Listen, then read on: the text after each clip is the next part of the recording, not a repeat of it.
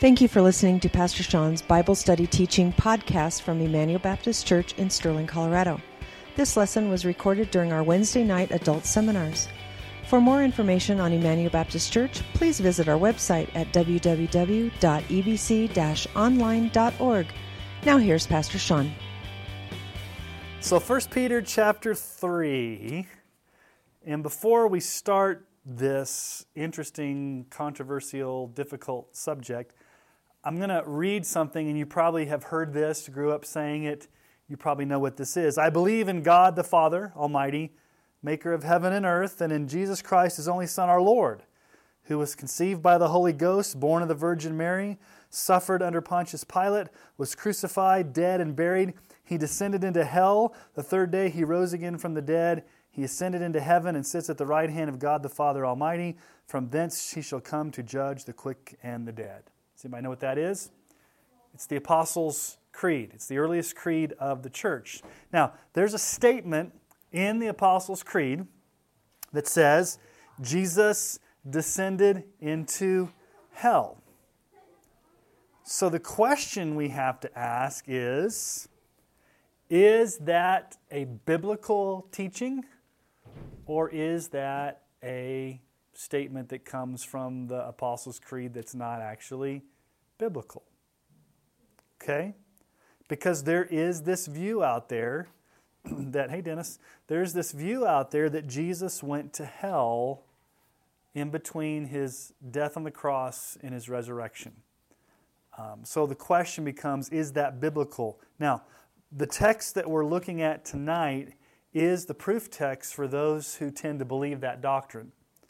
So let me tell you what Martin Luther said about the text we're going to read tonight. He said this, quote, "A wonderful text this is, and a more obscure passage than perhaps any other in the New Testament, so that I do not know for certainty just what Peter means."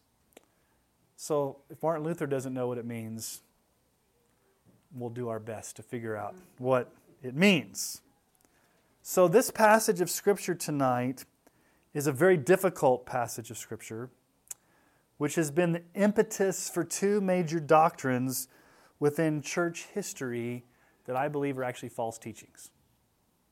Okay? So the first teaching that I think is not biblical is that Jesus did in fact descend into hell between His death on the cross and His resurrection. And let me just say right up front, I reject this view and I don't see any biblical evidence for it. Even though it's in the Apostles' Creed, I don't think it is a biblical doctrine. So that's the first doctrine that people get out of this text that I reject. The second doctrine that some people get out of this text that I also reject is that baptism by under the water actually saves you. That you need to be baptized in order to be truly saved. So it's not faith alone, grace alone, Christ alone. It's faith plus your baptism means that you are saved. We call this baptismal regeneration. Those in the Church of Christ denomination believe this, that you have to be baptized in order to be saved. Some Pentecostal groups believe that as well. So, let's read this difficult passage of Scripture, and I'm going to do my best tonight to help us navigate what it means. You guys ready? So 1 Peter chapter 3, starting in verse 18. "For Christ also suffered once for sins, the righteous for the unrighteous, that He might bring us to God, being put to death in the flesh, but made alive in the Spirit, in which He went and proclaimed to the spirits in prison, because they formerly did not obey when God's patience waited in the days of Noah, while the ark was being prepared, in which a few, that is 8 persons, were brought safely through water.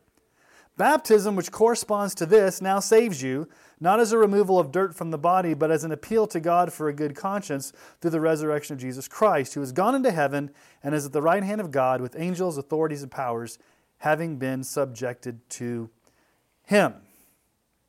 All right, the first part of this is going to be a lot easier than the second part of this. So, what does verse 18 tell us? Christ suffered once for sins.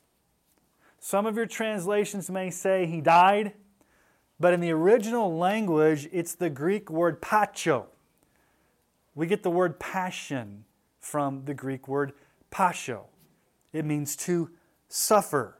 So some of you guys, when the movie The Passion of the Christ came out, or you've heard of the Passion Play, when I was a kid, I used to think the Passion Play or the Passion of the Christ was Jesus' compassion for us that moved him to go to the cross because he loved us so much. He had passion for us. That's not what that word means.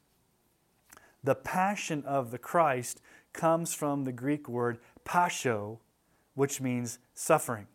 So the passion of the Christ literally means it is the suffering of Christ.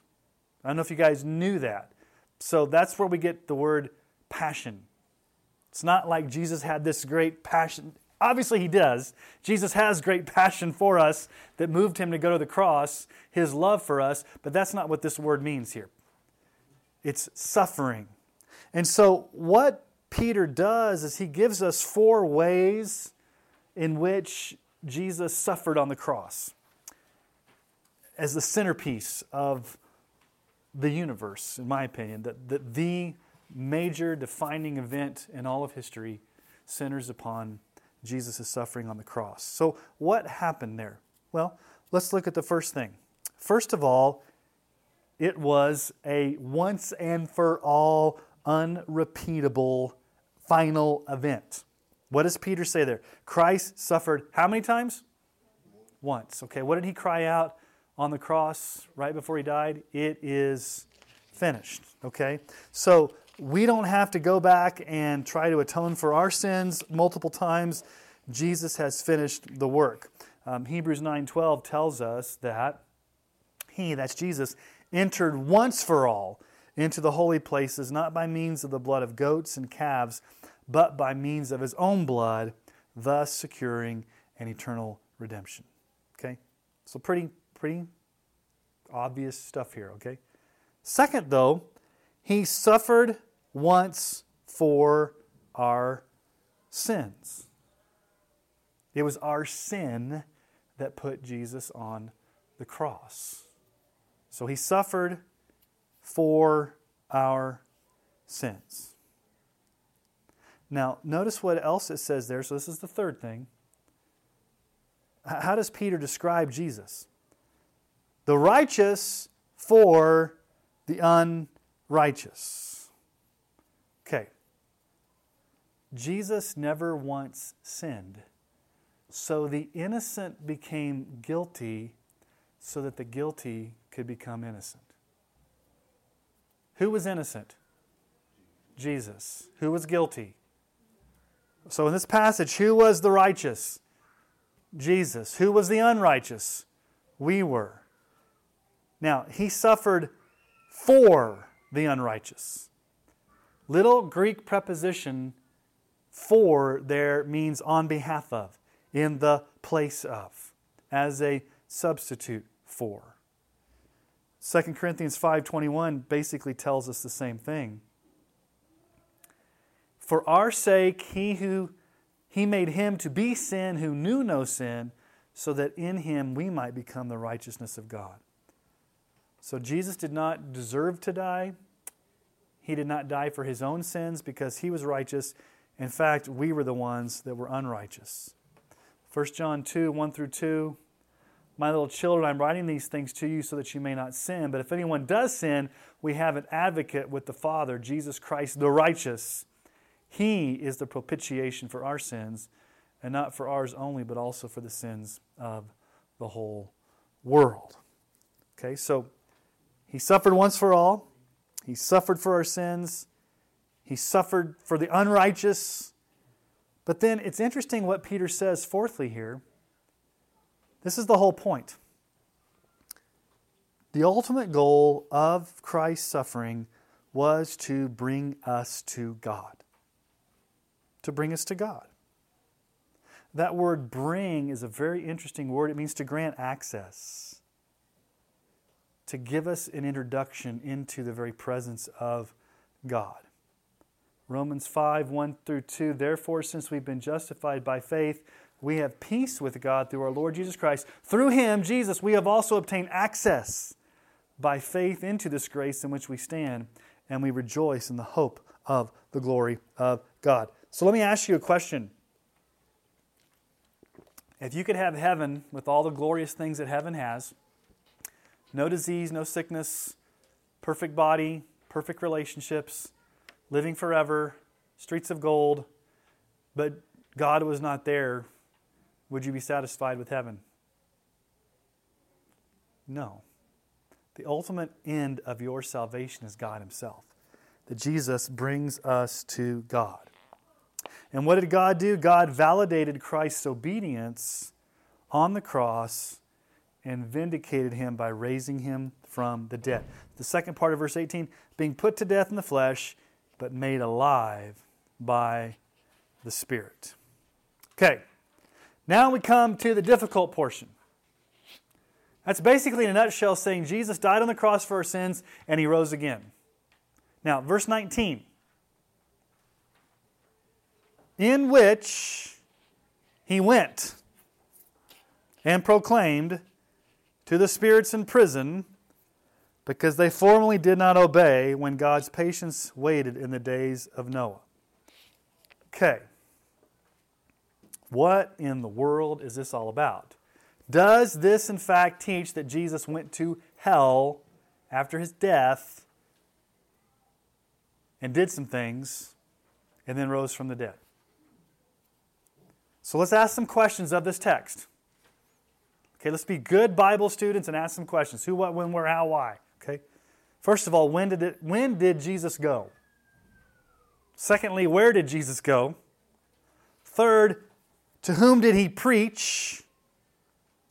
Fourth, what was His message that He preached to them? Okay, we're going to try to answer that tonight. I don't want to get bogged down in a lot of intricate details tonight. And I'm not going to be dogmatic on this because Martin Luther said this is an obscure passage and he doesn't know what it means. So we need to be very careful that we don't build a theology out of a passage of Scripture that we don't fully understand. Okay, so let me teach you guys something. And Dennis, you know this because you were there last night at Leadership Training Institute. This is not in your notes, so I'm just going to write it on the board. This is what historically, during the Protestant Reformation, it's historically been called the analogy of faith. Now, let me give to you probably what you know the term more. You probably understand this terminology better. Let me just write it on here, and you probably know this statement more than you know the analogy of faith. Scripture interprets Scripture. That's what the analogy of faith means. So what do we mean by Scripture interprets Scripture? It means this. When you come across a difficult, obscure, hard to understand passage of Scripture, you have to go to what the rest of the Bible teaches on that topic to get the full meaning of what the doctrine is. Does that make sense? So a lot of times you can come to a passage of Scripture and say, I know this is what it doesn't mean based upon all these other Scriptures, but I'm not sure exactly what it does mean. And that might sound like a cop-out. Okay? So, is there anywhere else in the Bible that teaches that Jesus went to hell, specifically? No. Is there anywhere else in the Bible that says baptism saves you? No. So you got a difficult passage right here with two difficult doctrines that if you just take this passage by itself without the entirety of Scripture and you build a belief system, you're out of balance as far as what you need to be believing. So Scripture interprets Scripture. The analogy of faith means that you've got to look at the entire counsel of God's Word as to what a particular doctrine teaches to build the full doctrine. Does that make sense? Okay, so primarily in church history, there have been four views as to what this passage means. Okay? So what are the four views? Of He went and proclaimed to the spirits in prison during the days of Noah. Okay, what are these four views? Okay. View number one. This is the earliest view in church history. This view states that the spirits that Jesus went and preached to were people who sinned during the time of Noah, and they went to hell. So Jesus went down to hell and preached to those people who died during the days of Noah and who were in hell. Now, let me tell you why I don't necessarily agree with this. They were wiped out in the flood.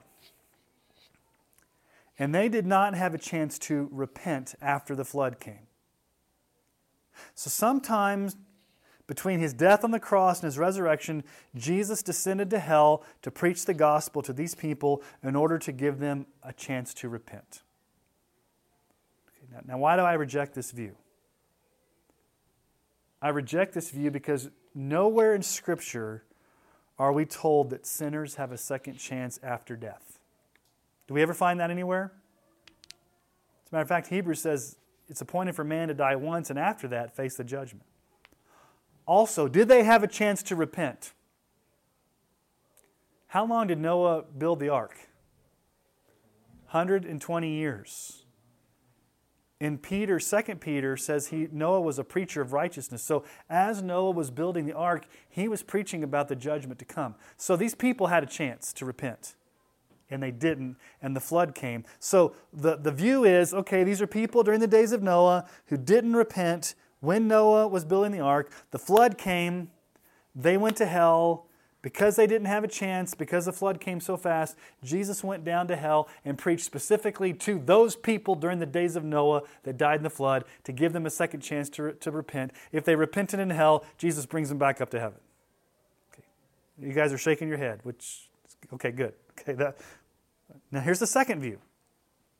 Similar but different. Okay, that doesn't make sense, does it? Similar but different. Okay, the second view. The spirits in prison are actually Old Testament saints who died, and they're now in a place called Sheol, which is like a holding tank. They haven't gone to heaven yet. Jesus goes to this holding tank Sheol, proclaims the gospel to them, and takes them to heaven with him. Now, here's the problem with that view. Look at your Bible very carefully. The spirits in prison, why are they in prison? Because they did not obey. Does this sound like Old Testament saints? Okay. The problem with this is that the spirits in prison are defined as those who are being disobedient. So this would not characterize all Old Testament believers. Plus, I think there's evidence in the Old Testament that when Abraham and Moses and all the Old Testament, David, when all of those men and women who were Old Testament believers died, they immediately went to heaven. They didn't go to a holding place called Sheol, and then Jesus had to come get them out in between his death on the cross and his resurrection. There's nothing that says that in this passage. So what we're left with is what the passage says. Okay? All right, here's the third view. And this view I can somewhat buy, even though I tend to not buy it. Okay, the third view was articulated by Augustine, early church father in the 400s. It's got some modern proponents. John Piper believes this, Wayne Grudem, Ed Clowney, Millard Erickson. It was basically Augustine's view to the early church's view that Jesus went to hell. So this is more of a spiritualizing of it. Instead of Jesus actually doing the preaching, what Augustine taught was that through the Holy Spirit, Jesus was present in the days of Noah, and the Spirit gave Noah the power to preach to his generation. And the people that Noah preached to through the power of the Holy Spirit were those that didn't believe, and they're suffering in hell. So it's not that Jesus went to hell to preach to people that were in hell. It was that Jesus was present back in Noah's day through the preaching of the gospel to those people. Okay. Again, that's kind of a hard view to understand. So again, I don't want to be dogmatic on this because there's people that believe. I think I can reject the first and second, but maybe the third and fourth. What's the fourth view? the fourth view is the one that I'm going to land on, not dogmatically. Again, I'm going to say this is my best guess, but after doing a lot of research, weighing the different options, looking at the arguments for pro and con, this is the one I kind of land on. Okay, so I'm just going to present to you the fourth view. So let's just ask those questions. Okay, to whom did Jesus preach? Look at verse 19. Let's just look at the text and ask the questions that the text tells us. Not what church history tells us, not what Augustine tells us. What does the text tell you? The spirits in prison. Okay. Now, the spirits in prison. During what time period? During the days of Noah. So it's very specific. It's at Noah's time period, not all saints throughout Old Testament history, specific to Noah's time period. And the terminology he uses are spirits in prison. Okay, so since Peter uses the days of Noah as his context, I believe the spirits are actually demons or fallen angels who came to earth in Genesis 6 and had relationships with the daughters of men. Now, you think, what in the world are you talking about, Sean? Genesis 6, 1 through 4, teaches about the Nephilim. And there's some just different views about this as well. When man began to multiply on the face of the land and daughters were born to them, the sons of God saw the daughters of men were attractive, and they took as their wives any they choose. And the Lord said, My spirit shall not abide in man forever, for he is flesh. His days shall be 120 years. The Nephilim were on the earth in those days, and also afterward, when the sons of God came into the daughters of man, and they bore children to them. These were the mighty men who were of old, men of renown. Here's the view. The sons of the sons of God were angelic beings who disobeyed and came down to earth and had sex with human women and produced an ungodly demonic offspring. Now you may say, this sounds like science fiction. How can this happen? This is a common view in church history that Satan was trying to corrupt the earth during the time of Noah. So these spirit beings, these spirits,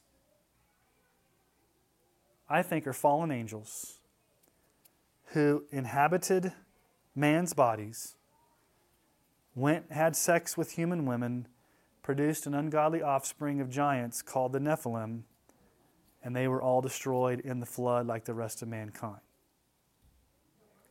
Now, what happened to these demons who did that? What was the purpose of them coming to the earth? Why did God destroy the earth? It had become so corrupt. So much violence, so much corruption. How did that happen? Well, I think these Nephilim, these ungodly, half-human, half-demonic beings, were so wicked that it was Satan's attempt to try to corrupt the earth and basically overdo what God had done. And so that's why God destroyed the earth. But he spared Noah's family. So what happened to those unclean spirits? Where were they sent? To a prison, okay? Spirits in prison. Okay, so what's the prison? Or abyss.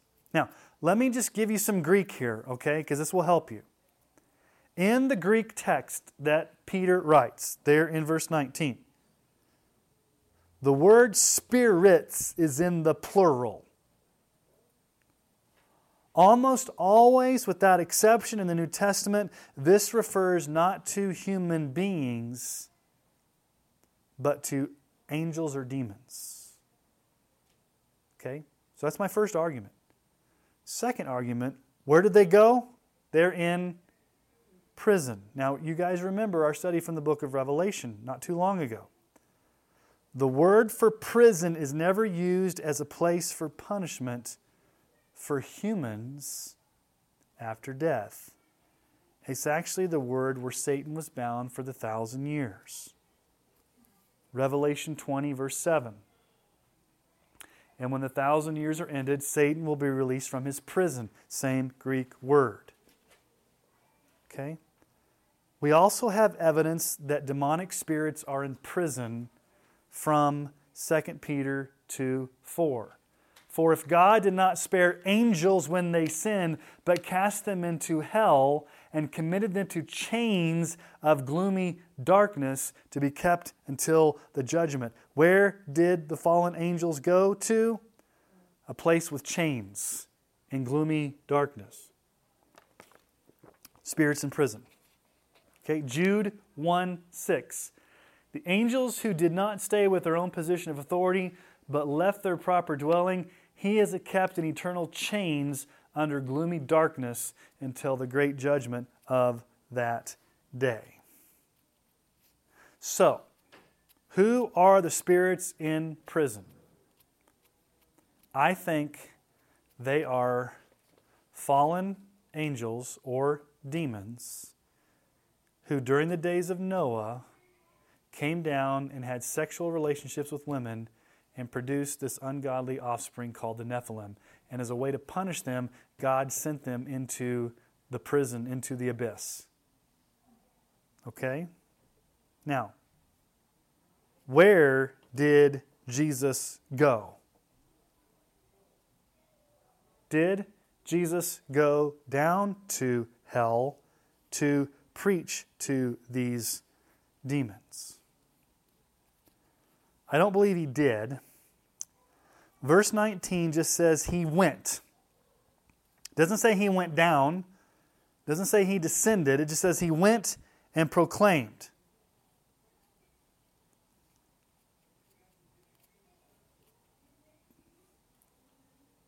Okay? Here's what I take it to mean. I take it to mean, and again, I could be wrong. I'm not going to be dogmatic on this. I take it to mean that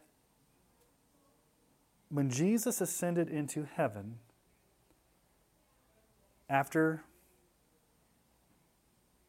the resurrection, after the 40 days, he goes back up to heaven, that as he's ascending into heaven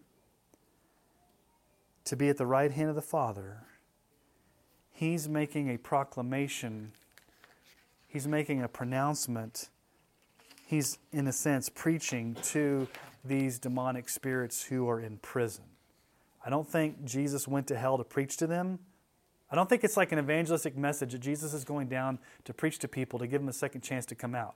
And I don't think Jesus is going down to preach to demons to get them to get saved. You can make a proclamation. You can preach without it being evangelistic. Okay, so what type of message did Jesus proclaim to these fallen demons as he's ascending back up to the Father? Okay, that's the next question. What was his message?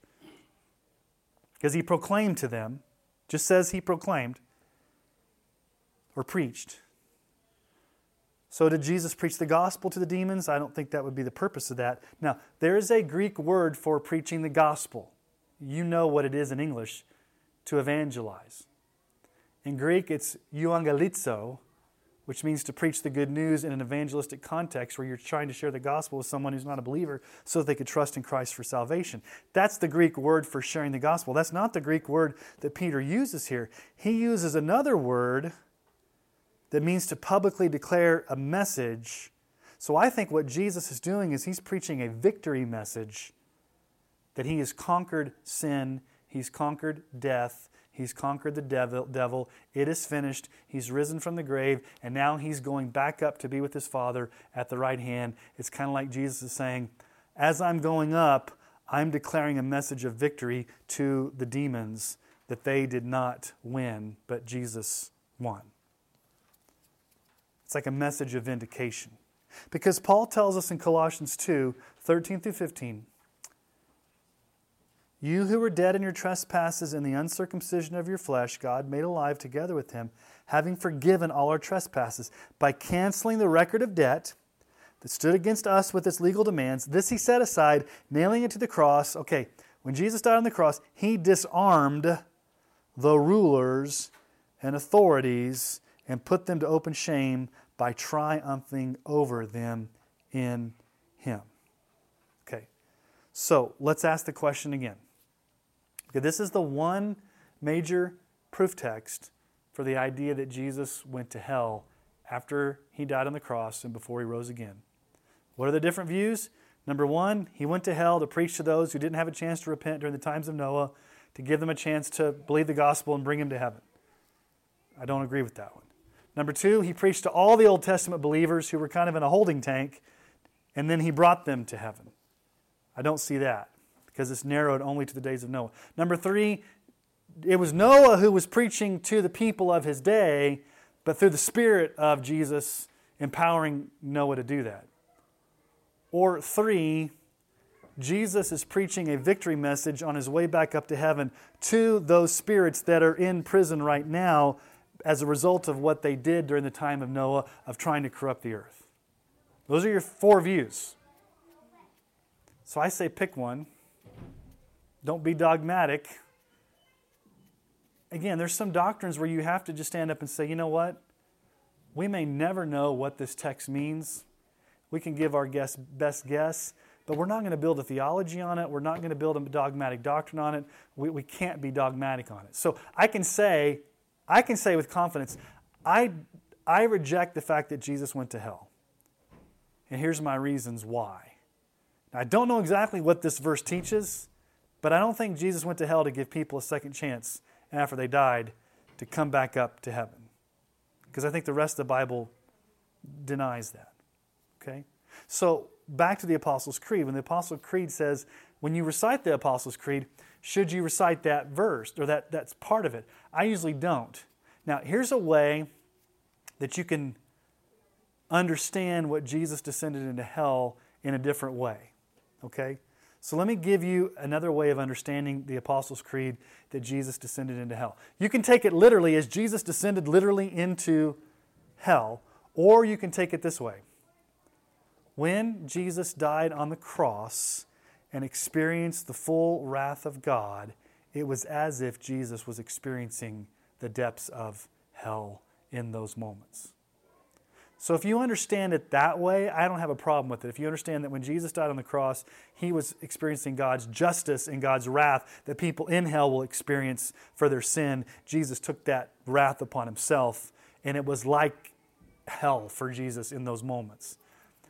I have a little problem with that per se, but that's a better way of looking at it than Jesus actually descended into literal hell to preach. So, first difficult theological subject, did Jesus descend into hell? Now, before I move on and get to the next difficult subject, do you guys have any questions on this at all? Is this all new to you? Never thought of it? Never thought of it, okay. All right.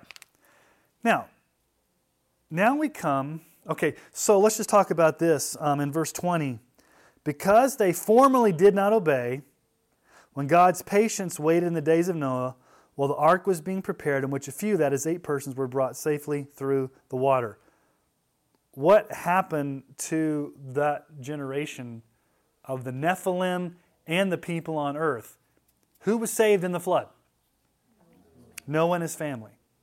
The entire population of the earth, including this Nephilim, whoever they were, if they were an ungodly race of half human, half demons, or if they were just giants, they were on the earth at that time. Every single person on earth besides Noah's family was destroyed.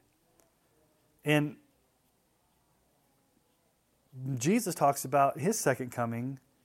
There's going to be a final day of judgment like in the days of Noah, where those who are God's people will be spared, and those who are not will be caught up in the judgment. Okay? Now we come to the touchy subject of baptism. And what in the world does Peter mean here about baptism?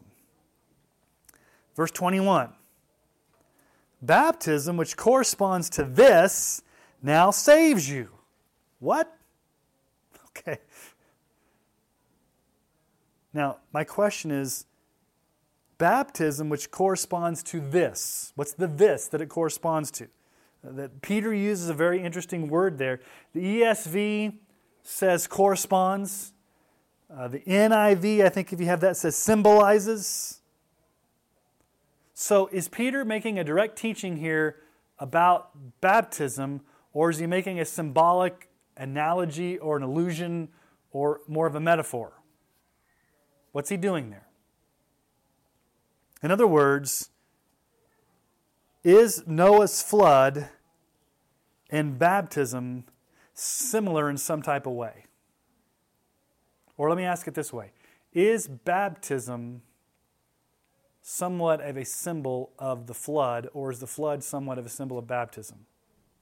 Well, baptism is supposed to save you from sin, whereas the flood saved Noah's family. Okay. From God's just judgment. The wrath. So somehow Peter here is making an analogy, because anybody have a different translation besides corresponds? Does anybody have a New King James or King James? What does New King James say? 21, the like figure whereunto even baptism doth also now save us, quotation, not the putting away of the filth of the flesh, but the answer of good conscience towards God. So back at the beginning, what did he say? Did he say like figure? The like figure. The like figure, okay. Oh, cool, wow, we got some different words here. Like figure and antitype and corresponds and analogy. Okay, so we got antitype. What is yours? New King James? You've got like figure. The like figure. ESV says what? Corresponds. What does the NIV say? Symbolizes. Did anybody have the New American Standard? See if you want to check it on your phone to see what the New American Standard, because that's an interest. Somehow, regardless of how we understand this, Peter's making some type of symbolism between Noah's flood and baptism. We've got to figure out what that is. Because the ESV says it corresponds. New American Standard? Corresponding. Okay, so corresponding is what ESV and the New American Standard use. Symbolizes is what NIV uses. Like figure, that's New King James. And then antitype. That helps you a lot, right? Antitype. Revised Standards is Correspond. Okay.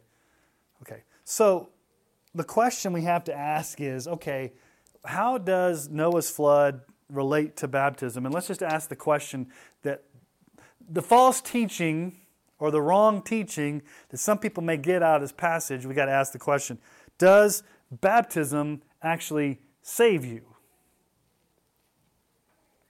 So let me ask you the question. If you go down under the water and you were not a Christian before, and magically you come up, are you now a Christian because you've gone under the water? Okay. Noah's family didn't go under the water. Right. Noah's family didn't go under the water. Okay. So let me tell you guys a story. I told this last night. I had a friend in college who was from the Church of Christ denomination that believes you have to be saved in order to be baptized. So I asked him a hypothetical question. I said, okay, let's say it's Sunday morning. You bring a friend to church. He doesn't know Jesus. The pastor preaches the gospel. Your friend gets under conviction of sin. There's a quote-unquote altar call at the end or a time of decision, and that person gets saved in the worship service. They trust Jesus for salvation. And yet, you had technical difficulties with your baptistry, and you couldn't fill the tank that Sunday morning to baptize him. Even though he professed faith in Christ, he said he became a Christian, but you didn't have a chance to baptize him. So you said, okay, we'll have to fix the baptistry. We'll get it fixed. We'll have an evening service. We'll come back and we'll baptize him at the evening service. Okay. In between the morning service and the evening service, he gets in a car wreck and dies. Didn't have a chance to be baptized, but was quote-unquote saved. I asked my friend, would he go to heaven or hell? Hypothetically. And he said he would go to hell because he hadn't been baptized. Because he equated baptism with your salvation. So some people do that. But was he baptized as a baby? Do they believe in? No, it would have to be baptized by immersion. the way we do. I mean, they would baptize the same way we as Baptists would, by immersion, but they would say that you're saved by faith in Christ plus your baptism. Now, we would say you're baptized by faith in Christ alone, and your baptism is an outward symbol of what's happened to you internally. It doesn't save you, but it's the first act of obedience that you show everybody. You're a Christian. People who don't want to be baptized because they fear water. That's true. People fear water. Man, when I was baptized as a kid in First Baptist Church of Greenville, Texas, that pastor held me down for a long time. That's back then. I mean, like nowadays when I baptize people, I try not to hold you down too long. It's like he went, it's like 1,000, 1,000. I was like, okay, are we going to come up and like boom? And he said something like, we want to make sure this is not a Methodist baptism, so we're going to keep you down for a long time. Keep you down as a Baptist. So it's like, whoa, okay. So you stay down there a long time. So what is Pete? What was that? Methodists don't even use submersion. No, they sprinkle. That's what, yeah. So what is Peter saying here? Okay, let's just ask the question, does the act of immersion under the water actually save you? And we would have to say, based upon the rest of the Bible, no. What saves you? Simple faith in Jesus Christ as your Lord and Savior saves you. No works, no additions, no church membership, no walking an aisle, no this or that. It's only faith alone. So what does Peter tell us here? He says, it's not the removal of the dirt from the body. You see it there? Not as removal of dirt from the body. That's to tell us that the mechanical act of going under the water doesn't bring about salvation any more than getting our hands cleansed with soap saves us from sin. When you wash your hands, are you getting rid of sin in your life? No, you're just washing your hands. So what kind of baptism is Peter talking about? Is he talking about a water baptism, or is he talking about some type of flood? Risa, you were on the right track. You're thinking logically. What was the thing you said earlier? Moses and his family didn't go under the water. I mean, Noah, yeah. No, Moses didn't go under the water either because he wasn't born yet. I'm thinking of Exodus on Sunday mornings. Noah and his family did not go under the water. Where were they saved? In the ark. Okay, so let me just tell you what the symbolism here is, I think. What Peter is referring to as baptism here is not water baptism that saves you by going under the water. I think what he's talking about is being immersed or in union with Christ as the true ark of our safety and being rescued from impending judgment through Jesus Christ. Antitype. Type, antitype. Okay, what was the ark? The ark was the means of salvation for the people of God. God saved His people in the ark. God shut the door. They were saved from wrath. Okay. That's what the ark was. Symbolism corresponds to Jesus is the door. Jesus is the way. Jesus is the ark. You enter into Him by faith alone. God closes the door so that you're saved forever. You're saved from impending judgment.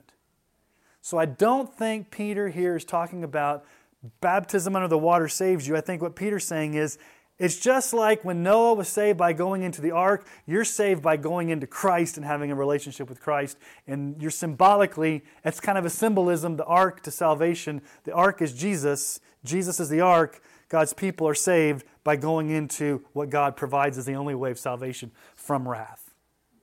During the flood, was there any other way of salvation besides the ark? There was one way. One door in, and God closed it. Now, Romans chapter 6 talks about more of the spiritual type of baptism. Not so much a water baptism, which is very important. So, here we go. Do you not know that all of us who have been baptized into Christ Jesus were baptized into His death? We were buried, therefore, with Him by baptism into death, in order that just as Christ was raised from the dead by the glory of the Father, we too might walk in newness of life. For if we've been united with him in a death like his, we shall certainly be united with him in a resurrection like his. So that uniting is faith. When you are baptized into Christ, your old life dies, you get raised to new life, your life is in Christ. So let's ask the question. Based upon the totality of Scripture, what actually saves us? Is it the waters of baptism, or is it the blood of Christ that cleanses our conscience, the saving work of Christ that forgives our sins? Christ saves. It's His work alone, not baptism, that saves. So 2 false teachings that people get when they misunderstand this passage are what? Jesus descended into hell and baptism saves. So what can we say this passage does not teach? It doesn't teach that baptism saves you, and it doesn't teach that Jesus descended into hell. We can say we know what it doesn't mean. Now we may be a little confused on what it actually does mean, but I've done my best tonight to try to explain what I think this passage means. So before we move into chapter 4, are there any questions on these 2 issues? Okay. Now, for the sake of time, because next week's our last time to meet until we quit for the summer, and I'm trying to scrunch all these chapters together, we're going to move into chapter 4, okay? And we're going to look at verses 1 through 6. Now, what has Peter just told us about back in verse 18? Since Christ what? Suffered for our sins. Okay. Now let's look at chapter 4, verse 1. Since, therefore, Christ suffered in the flesh, arm yourselves with the same way of thinking. For whoever has suffered in the flesh has ceased from sin, so as to live for the rest of the time in the flesh, no longer for human passions, but for the will of God. For the time that is past suffices for doing what the Gentiles want to do, living in sensuality, passions, drunkenness, orgies, drinking parties, and lawless idolatry. With respect to these, they're surprised when you do not join them in the same flood of debauchery, and they malign you. But they will give an account to Him who's ready to judge the living and the dead. For this is why the gospel is preached even to those who are dead, that though judged in the flesh the way people are, they might live in the Spirit the way God does. Okay. Peter's going to root this command for us back in what Jesus experienced on the cross. So what does he say there in verse 4? Does your translation say arm yourselves with the same way of thinking? Arm yourselves. Now what does that sound like? Arm yourselves. Sounds like military language, right? Pick up weapons, arm yourselves with what? The same way of thinking. So arm yourselves is the main verb in this passage of Scripture. It means to pick up weapons and to equip ourselves for the reality that we will suffer for being a Christian. In other words, we're to have the same mind as Jesus, to think like Jesus, to be prepared to suffer like Jesus. Did Jesus suffer unjustly? Was Jesus maligned? Was Jesus persecuted? Was Jesus mistreated? So if our Savior and Lord was mistreated and maligned and persecuted, would we expect any different treatment as those that follow Him? And the answer is no. Because Jesus told us, a servant's not above his master. If they hated me, they're going to hate you. So Peter says, listen, you need to be prepared to suffer for being a follower of Christ. So arm yourselves. Get ready for it. It's going to be warfare. And the battle is won in the mind. The way that you think. So let me just stop and ask a question. Most, if not all, the battles that we face as Christians oftentimes take place where? In your mind or in your heart. Before you actually sin, Do you not sometimes mull it over in your mind? Think about it, ponder it,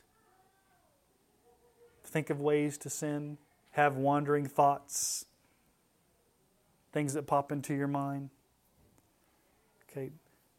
Paul tells us in Romans 12:2, do not be conformed to this world, but be transformed by the renewal of your mind. That by testing, you may discern what's the will of God, what is good, acceptable, and perfect. Now, it's interesting, Paul says, be renewed in your mind. He could have said, be transformed by the renewal of your heart. Be transformed by the renewal of your emotions.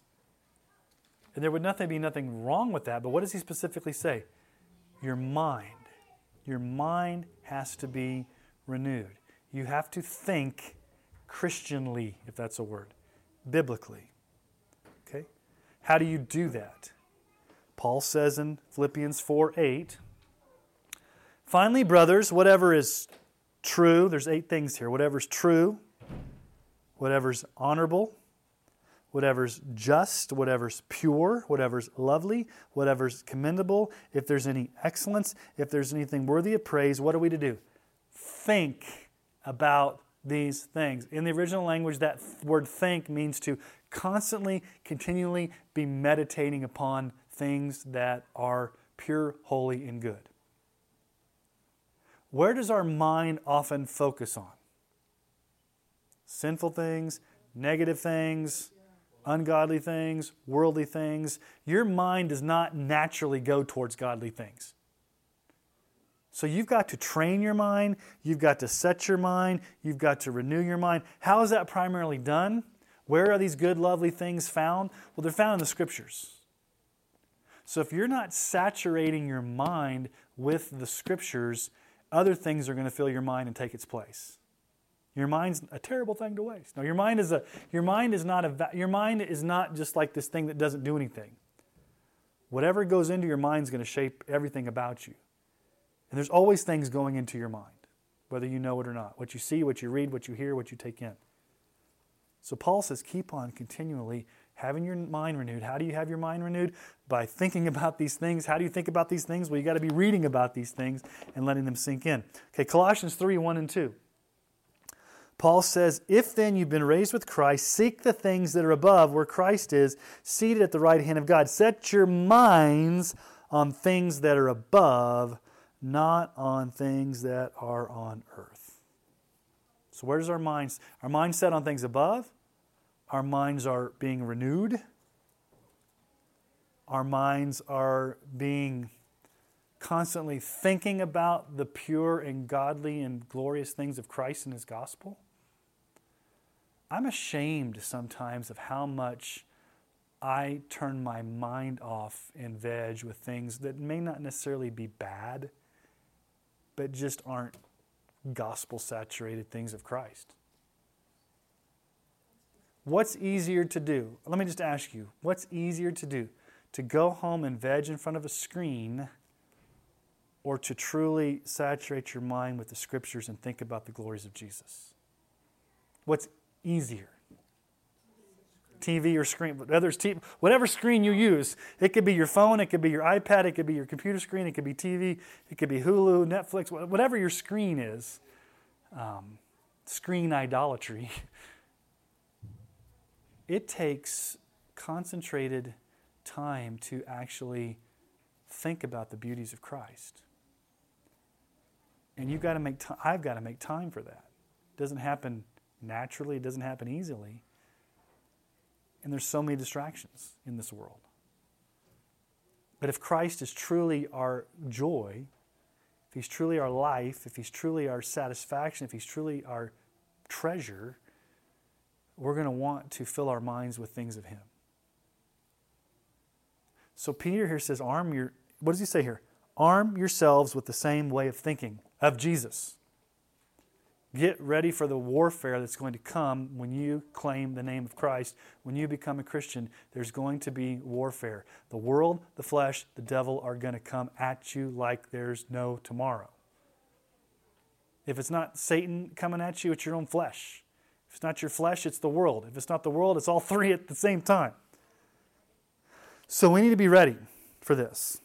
Okay? And so when Peter talks about the flesh there, he uses it differently than Paul. So sometimes the word flesh can be used different ways. When Paul uses the word flesh, that Greek word sarx, Paul means that part of us that is ungodly and sinful, the passionate remnants of our old life that well up inside of us. The way Peter uses it here is just living your life in a body. It's like living life in a human body. So when Peter uses the word flesh here, he's not talking about it in such a negative way that Paul does. He's just talking about we need to be ready to live life in our bodies and be ready to suffer. Okay?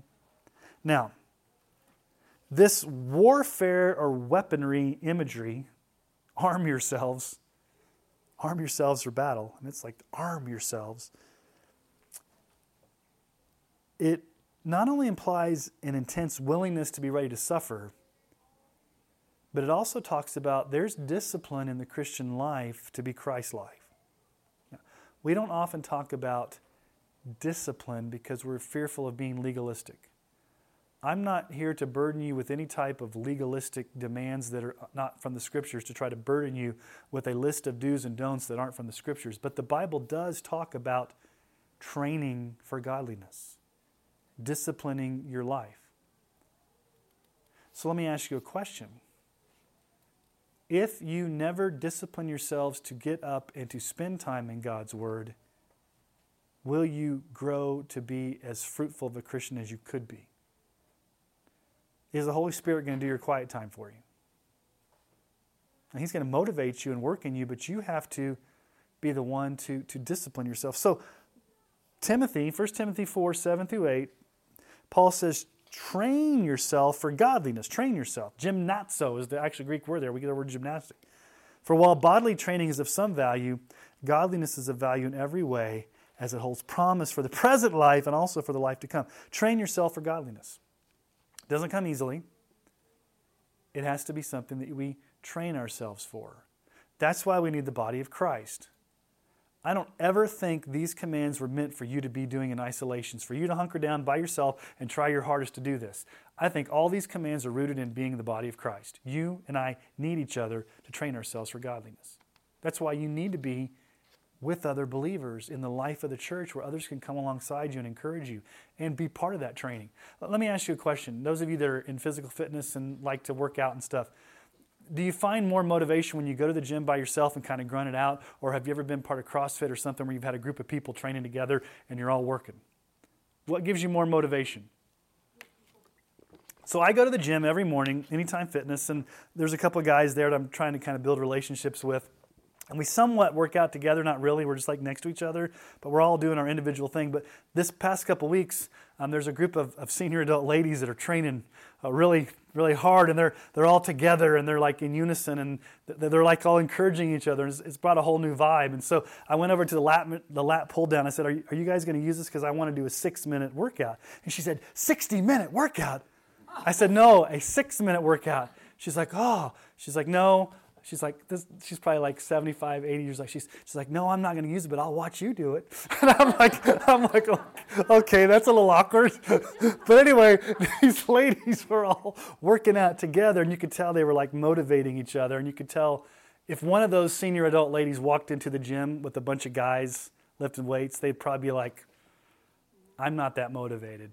And I'm a little intimidated. But when there's 4 or 5 of those ladies working out together, there's that strength in numbers where they can train together. And so I think what I'm saying is, when these commands come to us, train yourself, we can so individualize this. It's all up to me to train myself. Yes, you individually have to do that, but it's best done in community, with other believers coming alongside you and encouraging you and helping you in that. Paul says in 1 Corinthians 9, 24 through 27, do you not know that in a race all the runners compete, but only one receives the prize? So run that you may obtain it. Every athlete exercises self-control in all things. They do it to receive a perishable wreath, but we an imperishable. So I do not run aimlessly. I do not box as one beating the air, but I discipline my body and keep it under control, lest after preaching to others, I myself should be disqualified.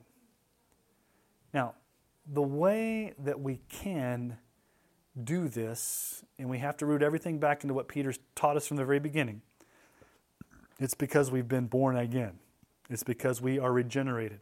It's because we've been indwelt by the Holy Spirit. So you and I, the only way we can train ourselves for godliness, the only way we can arm ourselves with the same way of thinking is because we are indwelt by the Holy Spirit who gives us the power and the grace to do that. So what Peter is saying here is that as regenerate in verse 2, now that we're born again, now that we're regenerate, now that we're new creations in Christ, we should not live the rest of our lives pursuing ungodly human passions. Notice what he says there. So live for the rest of the time in the flesh, no longer for human passions, but for the will of God. Does anybody have any words there besides human passions? Some people say lustful desires. These can be sexual in nature. They don't necessarily have to be. It's any type of lust or greed or desire that's going to take your focus away from God or the will of God. So, in reality, what Peter's saying here, he's saying there's two ways you can live. You can live to serve your sinful passions by entertaining your lusts, or you can live to obey the will of God. Now, here's what I would say about a true regenerate believer in Christ. You as a born-again believer and I as a born-again believer, we may not always live for God perfectly, obviously. But because we have been indwelt by the Holy Spirit, we have been changed, there's always going to be a desire to do it, and there's always going to be the power to do it. And it's going to be the totality of our lives looking that way. A non-Christian does not have the desire to obey God, does not have the power to obey God, and over the totality of their life, it's going to be lived out and evident that they were pursuing fleshly passions. So, in verse 3, Peter's being a little bit sarcastic. He's saying, you've had enough time to engage in sinful passions. Time is up. To his original audience who were in Asia Minor, among all the paganism, basically saying, you guys have had plenty of time to be pagan Gentiles living in gross idolatry, more time than you need. You're believers now. Live like believers, not the way you were before as pagan Gentiles. What he's really saying here, guys, in a sarcastic way, he's saying it's virtually impossible for you as a born-again believer who's truly been saved and regenerated to ever go back to a lifestyle of pagan idolatry. If you're truly saved, you won't go back to that as a lifestyle. He's saying that's your past life. It doesn't define you anymore. You're a new creation in Christ. So he compares two types of people. Those who are regenerate that live for the will of God, and those who are unregenerate, pagan Gentiles who live for the flesh. Notice the word living. Verse 3. For the time that's past suffices to do what the Gentiles want to do, living in. And then he lists these vices that we're going to look at in just a moment. Living in. It's a very strong word there. They were living in these things. They were living in sensuality, living in passions, living in drunkenness, living in orgies, living in drinking parties, living in lawless idolatries. That word in the original language really conveys an idea that it was their ultimate pattern of life. It was their lifestyle, their entire lifestyle. You as a regenerate believer in Christ, that's not your lifestyle. You're not living in those things. Now, it doesn't mean you never sin. It just means that you don't live continually in that lifestyle of lustful desires and the things that he's going to list here. So, Peter's got a list of vices here. Oftentimes, Paul gives a list of vices This is not an exhaustive list. He's just talking about the types of things, the type of lifestyle that non-believers live in. So the first thing he says there is living in sensuality. Does anybody have a different translation besides... Oh, did I skip Romans 13? Let me read Romans 13, 12 through 14. This is Paul's kind of complementary teaching to what Peter's teaching here. Paul says in Romans 13, 12 through 14, "The night is far gone, the day is at hand, so then let us cast off the works of darkness and put on the armor of light. Let us walk properly as in the daytime, not in orgies and drunkenness, not in sexual immorality and sensuality, not in quarreling and jealousy, but put on the Lord Jesus Christ and make no provision for the flesh to gratify its desires." So the first one he gives is sensuality. What is sensuality? Well, it means unbridled, out of control behavior that could be sexual in nature, it could be violent in nature. It's basically living a life with no self-control. You're just out of control. Okay? Second time, the word passions shows up, which means sinful lusts. Then he talks about drunkenness. And I will say this, just so there's no misunderstanding, drinking alcohol is not a sin. Getting drunk is. Okay? What do the Proverbs say about drunkenness? Proverbs 21. "Wine is a mocker, strong drink a brawler, and whoever is led astray by it is not wise." Okay? Proverbs 23, 31 through 33. "Do not look at wine when it's red, when it sparkles in the cup and goes down smoothly. In the end, it bites like a serpent and stings like an adder. Your eyes will see strange things and your heart will utter perverse things." Now, what's this whole business about orgies and drinking parties? Okay. Sadly, even in our culture today, I've heard stories here in Sterling about orgies that have happened, usually around the time of the fair. People talk, word gets out. But back in that original audience, they were living in a Greek culture where the Greek god Dionysius or Bacchus was the pagan god of wine and sex. And so here's what would happen. We talked about this when we did Revelation. If you worked at a trade guild, let's say you worked with pottery or you were a blacksmith, part of your job requirement would be to go to one of these parties. And as you show up at the party, it would be a drinking party that would lead to an orgy. If you didn't go to the drinking party, if you didn't go to the orgy, you could lose your job because it was basically part of your job description. So, hey, we're having the company party. Come on over. We'll have a few beers. We'll play some board games, watch the game. Okay, actually it's part of your job to come and participate. Now, if you're a Christian during that time, what can you not do? Do that. Okay? So Paul gives a list here about this same thing in Galatians 5, 19 through 21. "The works of the flesh are evident: sexual immorality, impurity, sensuality, idolatry, sorcery, enmity, strife, jealousy, fits of anger, rivalry, dissensions, divisions, envy, drunkenness, orgies, and things like these. I warned you, as I warned you before, that those who do such things will not inherit the kingdom of God." And then he sums it all up with lawless idolatry. These people were living in a culture that had so many gods and goddesses, so many lewd practices, so much weird stuff going on, that basically you were considered intolerant if you made a moral judgment about what's going on in culture. Does that sound familiar? Yeah. Here's what that culture would have said back then. We've got Dionysius, the god of orgies and drinking. We've got Zeus. He's the god of lightning and kind of the creator God. We've got Poseidon, the god of the sea.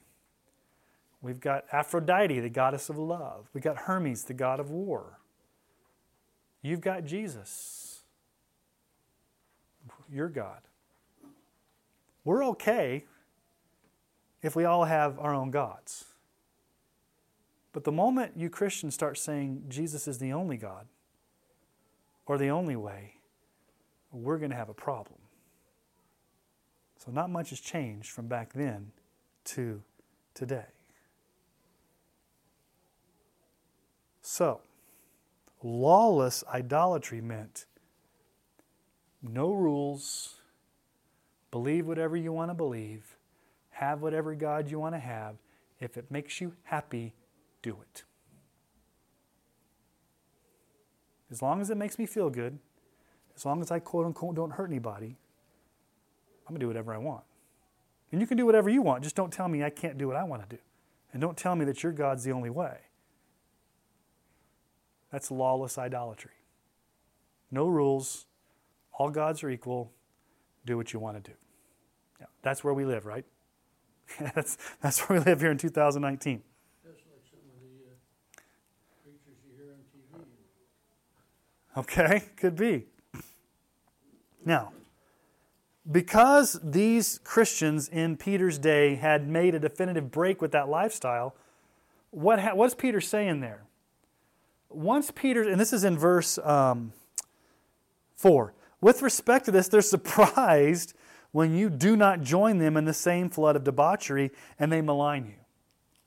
So, once Peter's original audience was saved by grace and they were truly born again, there was a noticeable, definitive lifestyle transformation. They made a definitive break with friends and family, and those who they used to, quote, run with were surprised. This word can also mean they were shocked. They were astonished. It seemed strange to them. And this has happened to you. If you had a party and lifestyle before and you became a Christian and your friends are like, hey, let's go do this, and you don't participate, they're like, now wait a minute. Like, you were the party animal. You were the life of the party. What happened to you? Why don't you come join us? And that was kind of what was going on. I was like, now wait a minute. Like, a few weeks ago, you guys were worshiping Bacchus, and a few weeks ago, you were going to the orgy and drinking parties, and now you're not? What happened? Well, Jesus happened. That's what they would say. I got saved. I've made a definitive break with that. I can't go back.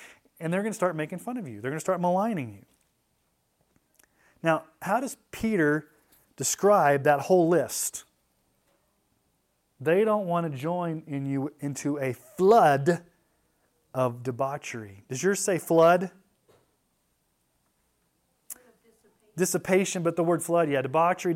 Flood's a good translation in the ESV because it really means an indulgent outpouring or overflowing.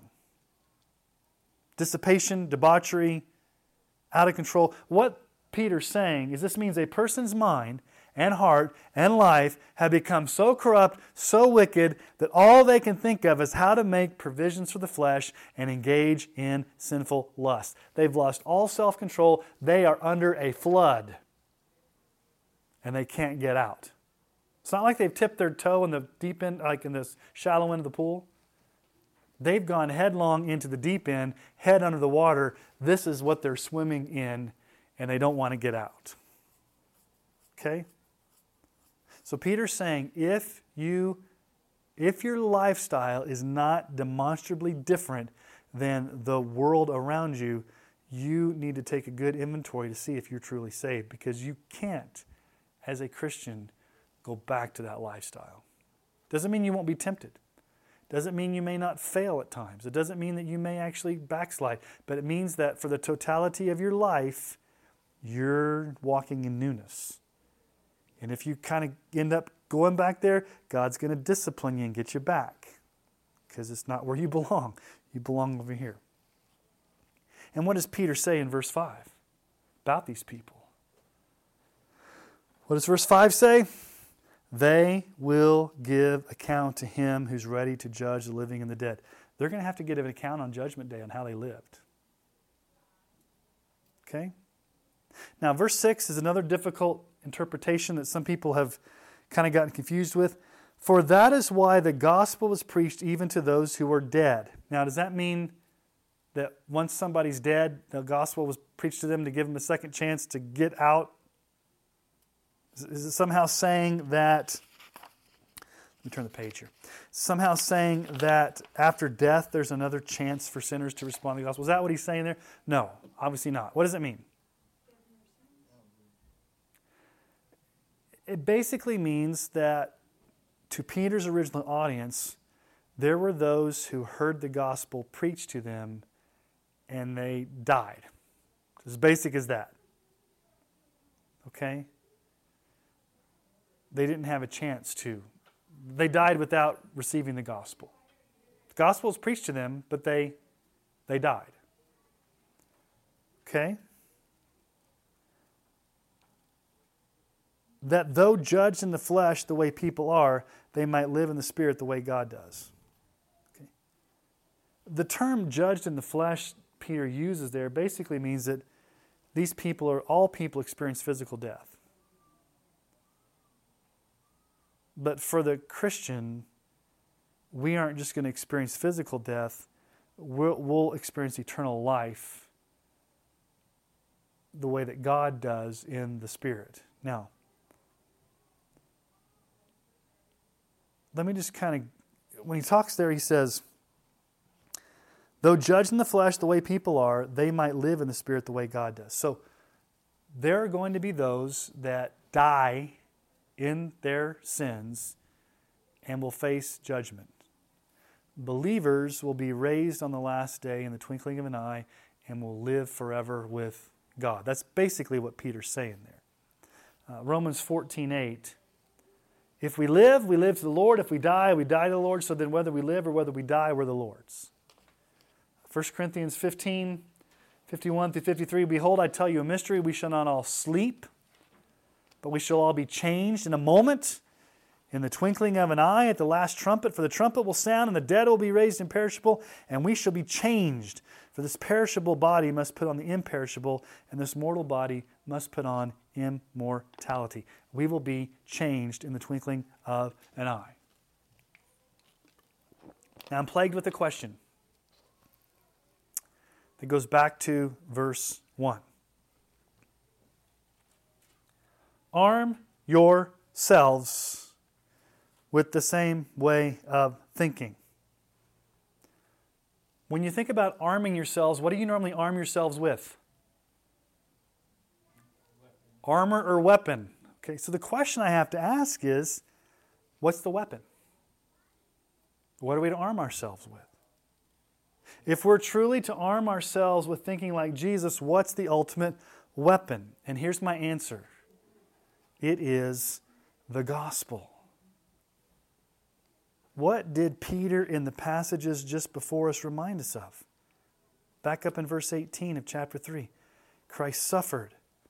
Christ died for the unrighteous. Christ brought us to God. Jesus was raised again. He's Lord over all. So, the weapon that we use to fight the battle is the gospel. The good news message of the death, burial, and resurrection of Jesus Christ. The question is, how do you continually arm yourself with the gospel?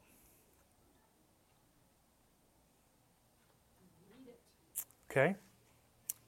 You read it, you saturate yourself in it, you think about it, you preach it to yourself every day, you sit under preaching of it. One of the things, if you come to Emmanuel long enough, that you probably, hopefully don't get sick of, maybe you do, and that's okay, but I'm not going to stop doing it. There probably is not a Sunday that goes by that you're not in our worship service going to hear about the death, burial, and resurrection of Jesus Christ. The gospel. Why are we so repetitive at the gospel? Why do we camp out on the gospel over and over again? Why do we do that? Because we need to hear it. We need to know it. We need to believe it. We need to be saturated. It's our weapon. It keeps us centered. It keeps us sane. It keeps us balanced. So that's why it's always coming back to the gospel. Because Paul says, for I am not ashamed, in Romans 1:16, I'm not ashamed of the gospel, for it is the power of salvation to all who believe, to the Jew first and then to the Greek. So Peter commands us to arm ourselves to think like Jesus and be prepared to suffer. This could mean facing hostility. It could mean persecution. It could mean being made fun of, alienation, hostility that comes from indwelling flesh, the devil, the world, all these things that are going to come at you. Regardless of all the opposition that comes at you, we're helpless without the gospel. So we need to keep reminding ourselves that Jesus suffered for us. He died in our place. He rose again. He's given us the Holy Spirit. We're accepted in His sight. He's granted us new life. We're forgiven. That needs to be part of your thought process every day. Because if not, what are you going to be tempted to do? You're going to be tempted in two ways. Number one, you're going to be tempted to despair. You're going to be tempted to feel guilty and despair and helpless. Or you're going to be tempted to feel prideful and think you can do it all in your own power. So there's two temptations that you walk with every day. Temptation number one, I can live life in my own power and I'm self-sufficient. Thank you very much, Jesus. I'll give you lip service, but I got this handled. That's why you need the gospel, because you can't. Other temptation is, I feel so defeated, I feel so low, I feel so frustrated, I feel so assaulted. Jesus could never love me. I'm not even going to attempt to live for Christ because it's not worth it. Both of those are temptations. They're ditches you fall into. What the gospel does, it gets you back to the center and says, no, you're right, you can't do it, but Christ can. You're right, you're a sinner, but God died, or Christ died for you and God loves you. So you've got to keep reminding yourselves, arming yourselves with this way of thinking that the gospel is what keeps me balanced and sane and from falling into the ditch of legalism and despair or pride or all these different things. So my prayer for you is your life this week would be that this would be your prayer. I aim to please my God and do His will this week, and I can only do it because of Jesus and the gospel. Okay?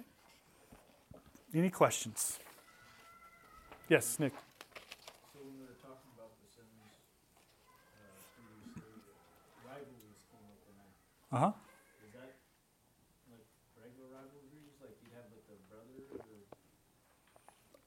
kind of with each other? I mean, rivalries would be like a deep, not like a sports rivalry where like I hate the Raiders. It's like a deep-seated. You're at odds with somebody, and it's deep-seated, and you maybe have gotten sides, and it's not resolved, and it's just causing dissension either in a family or in a church, and there's like two groups that are always going at each other, and there's no common ground at all. Does that make sense? Yeah, it's not like a friendly rivalry. Not like a Trying to outdo each other. No, it's not like a friendly sibling rivalry where it's like, hey, yeah, we kind of have a friendly competition. He made 10 free throws in a row and I'm going to make 11, or he got an A and I'm going to, he got a B and I'm going to get an A plus. It's not like a friendly. It's more like this is a deep-seated, really nasty, ongoing feud, dissension where you've gotten people on your side, they've gotten people on their side, and it's just a never-ending like battle. Anybody else? All right, we're going to finish 1 Peter next week, and we got a lot of ground to cover. So I'm not going to cover the entire. I'm not going to be able to cover all of 1 Peter. So I'm going to cover what I think is important. The rest of it, I preached these series of messages back in 2009, 10 years ago, when we first moved into this building. I think they're still on the internet, so you can probably go catch a few of them on the church's website of the ones that you missed if you want to go listen to them. But you have to search under the 1 Peter or probably by date, probably around the summer of 2009 is when these So this is material that's been preached at Emmanuel, but some of you probably, Casey, how old were you 10 years ago? You were probably what, 11? She was like, what, 9? Yeah, so she was not. So she heard these messages, but she was only 9 years old. So Rico, you may have been back here during the day. But so this is material I preached here before, but I'm teaching it to you because, hey, you weren't here 10 years ago, and even if you were here 10 years ago, you probably forgot everything I preached. Probably forgot everything I preached last week, so you teach it again. All right, well, let's pray, and then we'll be good to go. Father, thank you for this passage of Scripture. We do want to be people that follow you, Jesus, that are empowered by your Holy Spirit, that we live for you, that we don't live for our flesh, that we arm ourselves with the gospel, that our minds are transformed by your word. Help us by the power of your Spirit to go be those people this week that live for you. And we ask this in Jesus' name. Amen.